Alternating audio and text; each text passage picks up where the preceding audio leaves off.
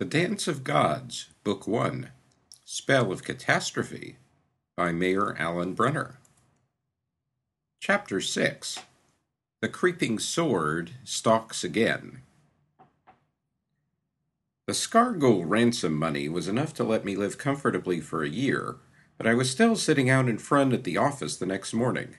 I'm not sure I could tell you why. You work and you work until you get to a point where you don't have to work for a while, and when you get to that point, you keep working anyway. Damned if I understand it.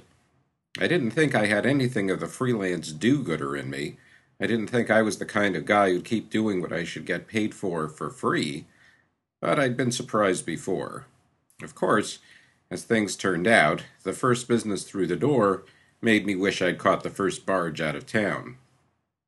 I had my feet up, just leaning back and, like I said, feeling pretty good about things for a change, when there was a knock on the door. There was something surprising about that, and even my mood of contentment wasn't enough to make me ignore it. It wasn't the fact that it was 6:30 in the morning, when the butchers and farmers had been at work for hours and most everyone else was still dragging themselves out of bed. When you do the jobs I do, you get to expect people barging in on you at all hours. With all the skullduggery going on in the city during the night, an early morning visitor wouldn't have startled me one bit. So it wasn't the visitor that surprised me. What surprised me was hearing the knock on the door and nothing else. I've got my office on the second floor of an old building for a good reason. The stairs creak. I went and loosened them specially myself so they'd creak even louder. I like to know people are coming before they get up here. The neighbors hate the sound, but they hate fights in my office even more. Me, I didn't think anything larger than a cat could make it up the stairs without warning me. And then there was a knock on the door. That was the strangest thing about it. If anyone was going to take the trouble to get up the staircase without the slightest sound, however they did it, I would have figured the reason was to take me by surprise. So why would they knock? There was only one thing to do. I rested a hand near the hilt of my sword, tried to remember if I'd made my last good luck payment to Flynn O'Roll, the adventurer's god, and said, "Come in." When he walked in, I knew all bets were off. Too late, I remembered that my coverage with Flynn O'Roll had lapsed a week ago. Typical, I thought. The guy in the door was the man from the Scargul case, the one from the insurance company. The one I'd figured was probably a god. "Hello," I said carefully. "Have a seat." "Thank you," he said. He rested his walking stick next to the door, removed his brown and gray tweed cape and draped it over the back of the chair, flicked his gaze quickly over the seat, apparently decided the brown splotches were defects in the wood and not the remains of a recent spill, and lowered himself deliberately onto the chair, his hands grasping the armrests. His hair was combed over a bald spot, and he was a bit too stocky to bet on in timed sprints, but his mouth was pursed enough to make the whole face look grim. His eyes shifted around in pale sockets, darting at the few significant features of the room: the desk, the window, the bookcase with its smattering of books and my two large creeping plants, the dented Valtubian shield, me. And it occurred to me that perhaps, just maybe, he was worried about something. I tried to look patient and to keep my mind as far away from the ransom money as I could, just in case stray thoughts were what he was after. His eyes settled on me again, then slid away. "I find myself in an uncharacteristic situation," he said. "I need your help. Someone is trying to kill me." I tried to stop it, but I think my jaw dropped anyway. "You're a god. How could someone be trying to kill you?" "Oh," he said in a flat voice, "a god. You noticed that bit with the wife and the balls of fire." "Yeah, it's my job to notice little things like that." He was examining the shield again. He really didn't want to look in my direction, did he? Of course, the shield was worth the once-over. Given the ragged flower-petal hole gashed through the middle of it, you'd wonder how the person holding it had survived. Actually, the person hadn't. Fortunately, that person hadn't been me. "You are quite observant indeed," said the guy in the chair. "Powers of observation are valuable. These powers are one reason I have chosen you to assist me." I wished I had gone blind while I'd had the chance. That way I would have stopped noticing unhealthy things, like the fact that he was a god. The damage would have been a lot better in the long run than what he had to have in mind for me. As long as I was at it, I wished I'd lost my tongue, too, to keep me from making any more dumb remarks, such as actually telling him what I'd seen. But if I couldn't see new problems to get myself into, and couldn't open my mouth to make them worse, I wouldn't be myself then, would I? You really are a god, I said. You're not going to try to deny it? What would be the goal? Would you treat me differently if you thought me a mere sorcerer? Yeah, I would. I've got a lot of experience dealing with people. I feel comfortable around them, even when they're trying to kill me. All the more reason, then, he said. There is no reason for you to feel comfortable around me. We are not peers. You will work for me in this case, but I am not your client. I am your master. Fear or no fear, imminent painful death or not, those were fighting words, whoever he was. You got some kind of nerve, I said. I work for who I choose, when I choose. I'll take your little problem if I want to, after you've told me about it, but you can't just come in here and take over my life. I may let you hire me, but you're not going to own me. I gave up the whole vassal number years ago. I am not bargaining with you. This is a matter of some urgency. I have been cut off from my primary power source. Magic. That's another thing. I hate magic. I hate cases that hinge on magic. I hate the idea of magic. In fact, I think I'm starting to hate you, too. I don't think your case is going to interest me at all. Now, why don't you pick up your cape and your cane and go out the same way you came in? He seemed to be enjoying the situation too much, like a boy with a small insect and a growing collection of tiny legs, and that should have warned me. I thought perhaps you might take that attitude, he said. That's why I took certain precautions. What precautions? Your metabolism. I've linked it to mine. What are you talking about? I'll show you. Hit me. Go ahead. I had been thinking about doing just that for some time. I was sure it was a bad idea, but that had never stopped me before. My left took him under the jaw. I felt it in the usual place, in my fist, but that wasn't all. A sharp pounding pain flashed out of my own chin and up into my head. He got to his feet while I was still resting on the floor, looking out of crossed eyes. Metabolism, he said. Linked. Anything that affects me affects you. If I run out of power, you will most probably die. I wondered how I was getting myself into this. Maybe he'd been doing something to me that screwed up my better judgment. My head was certainly screwed up, and it was only 7 o'clock in the morning. On the other hand, it looked like my left had as much punch as I'd always given it credit for. I reached for a random thought. This power stuff, I said. I thought you guys had so much power you could do anything. Why do you need me? Why do you have so many questions? Just follow my orders. That is the only valid choice for you. I squinted up at the two of him and took a deep breath. Like I said, I hate magic. I've always hated magic. This situation isn't likely to make me reconsider, but your little show and tell makes it look like I'm stuck with it. I may be tough, but I'm not an idiot. I can tell when I've been outplayed. I think surviving the experience is good for a first goal, and I'll go back to hating it later. If I'm going to get out of this, I'm going to have to do what you want and do it right. I'm a professional. I assume that's why you're here. If I'm going to do a professional job, I'm going to have to know what's going on. He sat down in my chair behind my desk, reached into my drawer, and pulled out my flask. It has been a long time since anyone like you treated me like this, he said, pouring a long shot down his throat. He smacked his lips, and maybe I felt some of it too, deep down in my chest. One side of me wants to dismantle you, organ by organ, and joint by joint, and have oxen run wild over the remains. Something crackled between his hands, and it wasn't the flask. I set my jaw as well as I could from my recumbent position on the floor, and tried to look as tough as I'd been talking, not an easy concept when you do happen to be lying on the floor. But I will not do that, he said after a minute. I will not do that because you happen to be right. If I could do your job, I would be doing it myself, but I cannot, so I need your expertise. I will caution you, though, I do know my job. Do not go too far, or I will show you some of its finer points. He stared at me. The feeling of something large and terrible loomed at my back, waiting to tear me apart, and that would just be the appetizer. I made myself not swallow and stared back at him. Right, I said. So I've got those questions.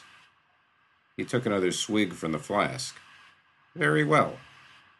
I hoisted myself gingerly off the floor and into the visitor's chair. Let's start with who's trying to kill you.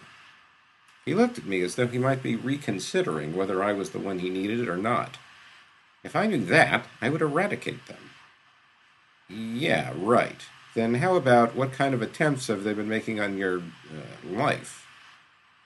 There has been no direct attempt to discorporate me, no. Okay, I said. So how do you know somebody's trying to kill you? When I tried to leave the city earlier this morning, I discovered a barrier surrounding it. Okay, so we were finally getting somewhere. Unless he was one of those mad nutjob gods and the whole thing was in his own head. Tell me about this barrier. He paused and looked disparagingly at me. The explanation is highly technical. Try me, I can take it. He was right, the explanation was technical. What he didn't know, and what I didn't want to mention, was that over the years I'd picked up a fair amount of magic theory, purely out of self-defense. Just because I didn't like magic didn't mean I couldn't know something about it. I've been up against magicians before, and it was always a good idea to have some grasp on their capabilities, and whether they could really carry out the threats they always seemed to enjoy making. So when he started off by saying it was a type of coupling problem, and looked at me to see if I had the slightest idea of what he was talking about, I could raise an eyebrow and nod back with some level of confidence. Coupling was always a big subject on the mind of a magician, like caravan drivers crossing the desert and their obsession with the location of the next watering hole. Magic took a lot of power, and most of it came out of the magician's hide, out of their own life energy, or aura, or whatever they were calling it this year. This drain was usually through a loss of body mass, but not always. Part of being a magician was learning not only to produce spells, but how to cope with the aftermath. Well, fine, walking takes energy too. The problem with magic was the quantity involved. Major league conjuring, something like a duel, say, could take off 50 pounds of weight in a matter of minutes and leave you incapacitated for weeks, and that was if you won. You could create a spell ahead of time and store it, but that was only good when you knew in advance what you were going to need. Setting up the spell would still incapacitate you, but at least you were in a position where you could rest up afterward. That was some help, but not really enough. That's why magicians were always looking for ways to store up power in other forms, and new ways to get the power in the first place. That's where coupling came in. Most things in the world were potential power sources. Living things were best, but theoretically you could use rocks, wind, water, just about anything.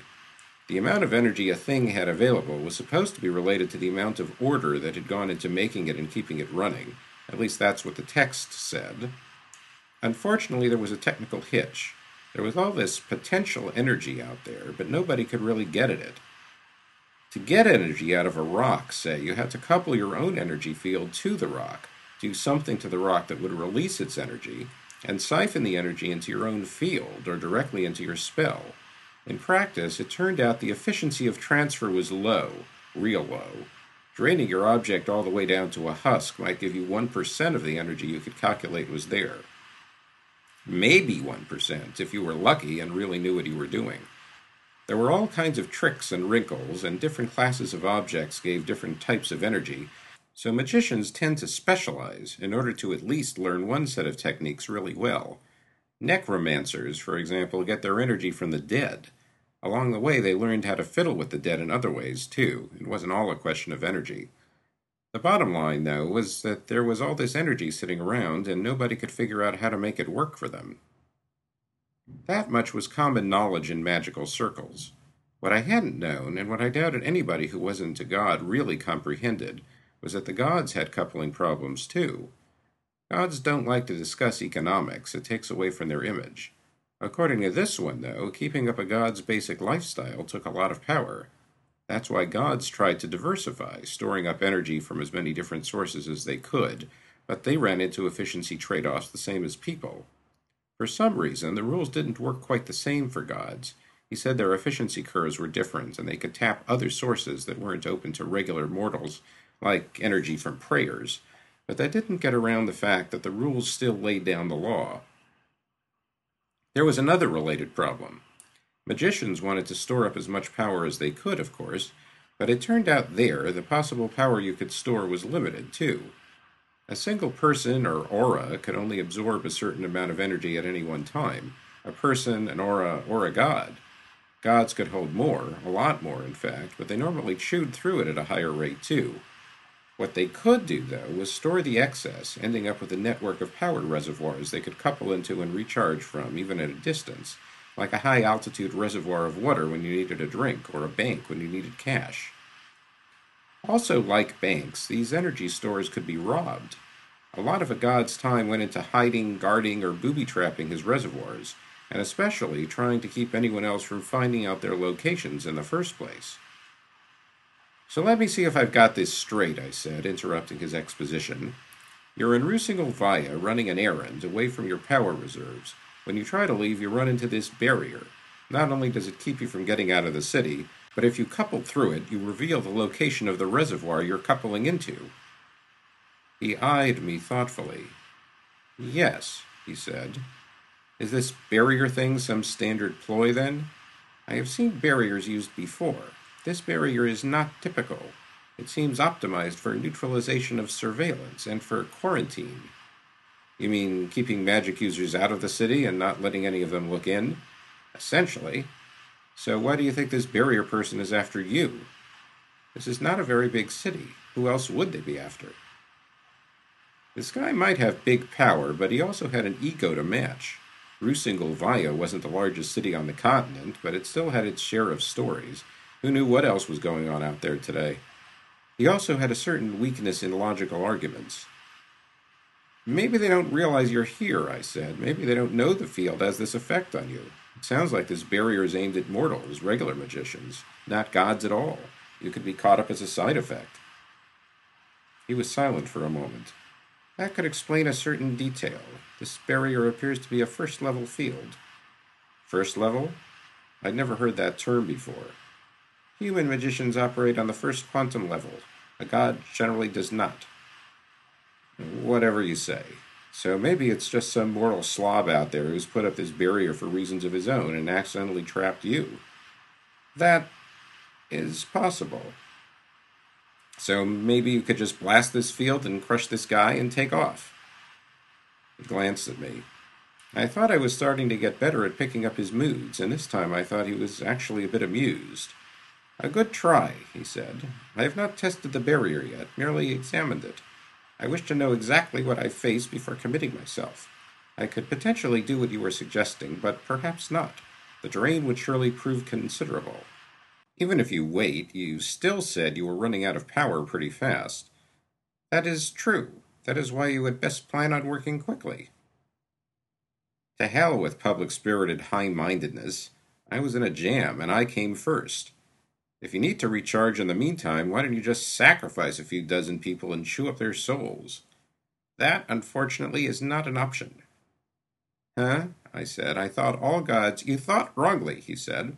A little testily, I thought, this time. Such energy would be tainted, would destabilize my matrix structure. He looked at my desk plant, which wasn't doing too well itself, but seemed to find enough inspiration from it to proceed. I am not a death. Suddenly, I was not only out of my depth, I was overboard in the middle of the ocean with a small rock quarry tied to my leg. I said. Who are you? What are you? His head turned slowly to face me, and his eyes gazed sharply through mine. You may not know what I am.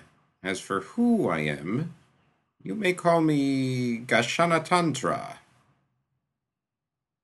What the heck? I would see how far I'd come. Okay, sure, that's a fine name, unless I need to call you in a hurry. Since you say this mess is so urgent, I'd rather call you something I don't have to figure out how to pronounce every time I say it. How about Gash? Gash? Indeed. He paused again, and I prepared to die. Then, instead, he took another swallow from my flask and said, Very well. Are you prepared to begin now? Yeah, I think so. Where can I get in touch with you? I will be available when appropriate. You said something like that once before. As with the insurance investigation, I wish my role to remain as minimal as possible. You mean I'm bait? You want to wave me around and have this barrier maker shoot at me? He smiled. You may view it that way, he said, if you choose. That's fine, I said. I understand the situation, and that's my job. There's just one thing you might want to remember. You might want to remember that it'll be more difficult for me to do what you need me to do if I'm dead.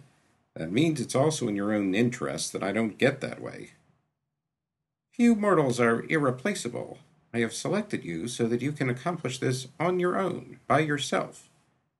He paused, his eyes momentarily wandering over to look at the other shield, the one from Mangachka hanging over the desk. This one had a different, neater hole punched straight through the middle where a javelin had once gone through it. The javelin was still embedded behind it in the wall. Do you think you can handle it? Every client I'd ever had ended up asking that sooner or later. I hadn't answered honestly yet. I usually needed the business. I'm not dumb enough to say no, but I'm not dumb enough to say yes. You're a big-time player. So is whoever's out there, even if he isn't a god. He's probably going to be a nasty nut to crack. That may need the kind of firepower that you've got, and I don't. That means if I get in trouble that's too deep for me on my own, I'm going to have to count on you to back me up. He didn't say anything. He just eyed me again, and then got up and left. I had the nasty feeling I might find out how expendable I really was. One thing that he carefully hadn't said, though, and that I hadn't wanted him to know I'd thought of, was this metabolic linkage bit. I'd die if he died, he had said, but maybe it would work the other way, too. It was just possible that he'd have to bail me out for the sake of his own skin, or else cut me loose. I wasn't planning to die, but I was planning to get out of this thing without him running the rest of my life. It would be trickier than anything I'd done before, but for some reason I thought I might actually be able to pull it off. Don't ask me why I was so optimistic. There hadn't been much in my mornings so far to justify a sanguine view of the prospects. And, of course, things were about to get worse. Like I said before, I hate magic. It makes me nervous. I'm sure that kind of feeling was an old story. Back thousands of years ago, when technology ruled the world, I'm sure some people hated that too. When the gods moved in and shut technology down, the big thing that changed was the emphasis. These days, technology had acquired a mystique among the few people who knew it had ever existed, a nostalgia that I shared. Nostalgia was all it would ever be. Every time some new mechanical genius showed up, trying to roll out a new innovation or reintroduce an old one he'd dug out of a ruin, the gods would squash him. They kept an eye out for things like that, and they didn't miss much. More to the point, though, just because I didn't like the idea of magic didn't mean I couldn't know something about it, or know some of the people who knew how it worked. In my business, every friend is a blessing and every contact an asset.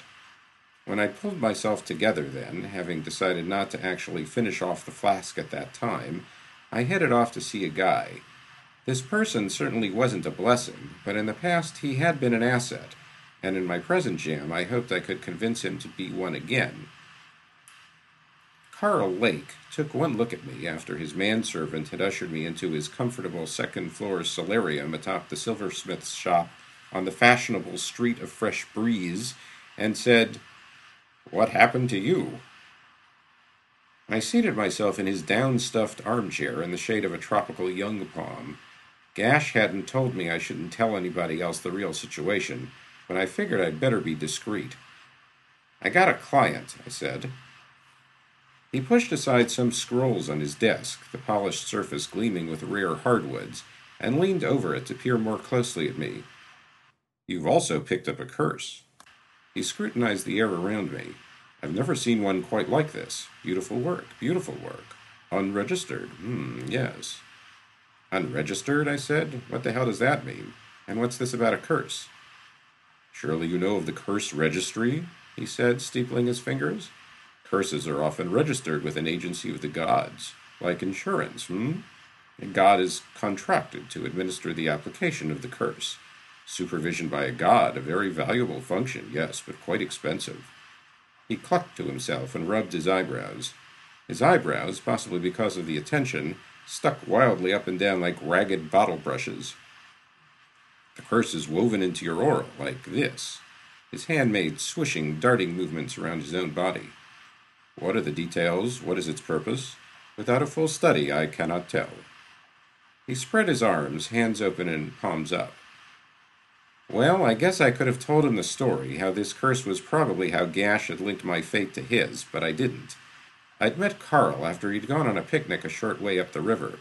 3 thugs had thrown him off a rock ledge and left him for dead, and had stolen the scrolls he'd taken along to read in the sun. I tracked down the goons and recovered his stuff. Carl would never walk right again, since the ledge had been fairly high up, but he still had his solarium and a good basic stay-at-home fee-for-spell magical consulting business, so he was doing all right.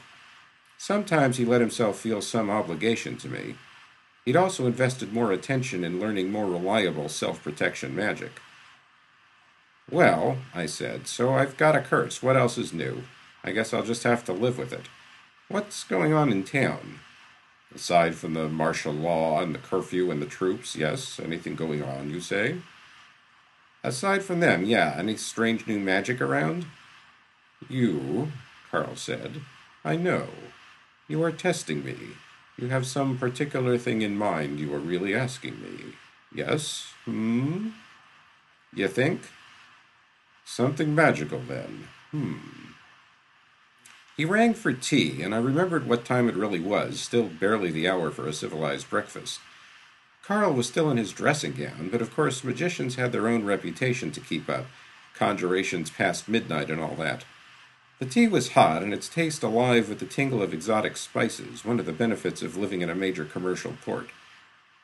Good tea, I said. Yes, thank you. You are not interested in simple gossip, but then these are not simple times, As you know, I am not often political, but perhaps you have come for speculation on political trends. I decided to stop playing games. Maybe then he'd stop, too. Look, Carl, I said, maybe it's political and maybe it's not. I wouldn't be surprised if it was. I've heard that somebody's put a barrier around the city, and I don't mean a line of troops, a barrier for quarantine and neutralization of surveillance. He said. That is news. A barrier of sorcery. That is news indeed. How do you know of this thing? I get around. Indeed. Yes, well, the question costs nothing. He raked his eyebrows. A barrier. I must examine this for myself. The big question is who? Oh my, indeed, yes, who indeed? A good barrier takes much power, much skill. This is a good barrier? The way I hear it, yeah, real good. He stood and hobbled furiously around the room, rubbing one hand across his eyebrows and using the other for support. Political, it must be political, it must be connected with... You're the best magician in town, aren't you? Could you have done it?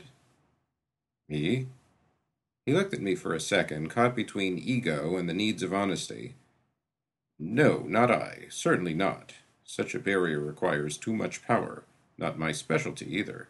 And myself, as the most powerful in Rusingovaya, at times, perhaps, currently, perhaps not. He stopped suddenly, staring out the milky surface of the river beast bladder that covered the solarium dome. Such a barrier is employed by a sorcerer against other sorcerers. It is a sign that says, beware, enter this area at your own risk, secret work in progress. To me, that sounds like more of an invitation for anybody who's curious to come take a look. You do not understand. This is a serious affair. Such a barrier is usually a preliminary when one expects an attack, or a duel. It says, bystanders, fall back or perish. I was starting to get the idea. If it isn't yours, whose is it? I know the local talent, and I'd say if you couldn't do it, none of them could either. It could be Runga, perhaps, but that is most unlikely. I must make inquiries, gather the adepts of the city. We will meet. Perhaps we may need to take joint action. This is a serious situation. I went to the door. Let me know. I'd better be there. Certainly. The door was large and brass and highly polished. I began to push it open and then said, What about strangers? Is there anybody new in town? In the reflection of his image in the door, I thought I saw him stiffen, just barely. If so, we must find this out, Carl said. I strode off down Fresh Breeze, turned a corner, and then took an alley quickly back through the center of the block. I was just in time to see Carl Lake, fully dressed now and leaning on a cane made from the large straight tusk of a moose-slasher wolf, hobble out of the door of his home and set out for the north. The manservant had appeared right behind him. Locking the door, he hurried off in the opposite direction. I made a quick decision and slid after Carl. Carl stopped every minute or two to look around, but there were plenty of doorways and stalls for me to edge into out of his line of sight. For a guy with a permanent limp, he was acting remarkably agile. Given the usual crowds in the narrow streets, each person bustling back and forth with their purchases, haggling with the open-air merchants, and generally following their own errands and missions, so he couldn't actually see me each time he abruptly turned, it was all I could do to keep him in sight. I thought I'd lost him twice in the first 10 minutes. Those times I had no excuse. Tailing was supposed to be part of my expertise. When I really did lose him, of course, there were other more urgent things going on. It wasn't more than 15 minutes since Carl had left his house. We hadn't come that far, especially for the trouble I'd been having. I was following him north on Mosque Field, where it straightens out for a quarter mile and gets wide enough for two carts to pass at the same time. One of the guard outfits that had become ubiquitous after the coup, a squad of about 10 guys, was working their way south toward us. Carl gave them a glance and then moved around to pass on the right. A solid stone wall about twice my height ran down that side of the block, several sharp-eyed beggars reclining in the gutter at its foot, and Carl was forced to edge right up to it, his shoulder on the rock and his tusk cane forcing the beggars to scuttle out of the way. I waited a few seconds and headed after him. The street and the gutter were surfaced with uneven flagstones, but the gutter was also covered on top of the stones by the standard sheath of trash and mud. Carl had moved the beggars back, at least, but I still needed to keep an eye on my footing and one on Carl at the same time. Just at the second, my footing was first in my mind. I always hate to slip in the goop. The approaching guard squad forced me up a bit closer to the wall. My foot hit a slick spot and began to slide, and so I raised my right hand to steady myself against the wall. I'm right-handed, and that's the hand I favor for my sword. I use a cross-body draw with the sword slung on my left hip. Just at that second, a trooper from the guard squad moved against the wall in front of me with his sword out and pointing in my direction. Simultaneously, another man had done the same thing right behind me, and still others had filled the space between the first two, all of their swords out as well, and the swords of their backups behind them. It had to be luck, and certainly not my own, that precisely when this happened my sword hand was splayed out on the surface of the tall rock wall, with the rest of me leaning against it, several feet and a shift of body weight away from actually getting my own sword free and available for use. Points poked my back, and another one poked my side. A hand reached in, pulled my sword out from my belt, and withdrew. By the time one of them said, "You're under arrest, violation of curfew, contempt for martial law," it was almost anticlimactic. "That was one of the slickest moves I've seen in a long time," I said. "Shut up," said the corporal. The whole thing had taken about 6 seconds. Up ahead, Carl Lake was still disappearing around the next corner. Just as he did, I thought I saw something impossible. I put it down to overwork. Unfortunately, the enforced vacation I now had coming up was not the sort that promised much chance of rest and relaxation. I was headed for the dungeons. Coming next, Chapter 7, Shah Converses.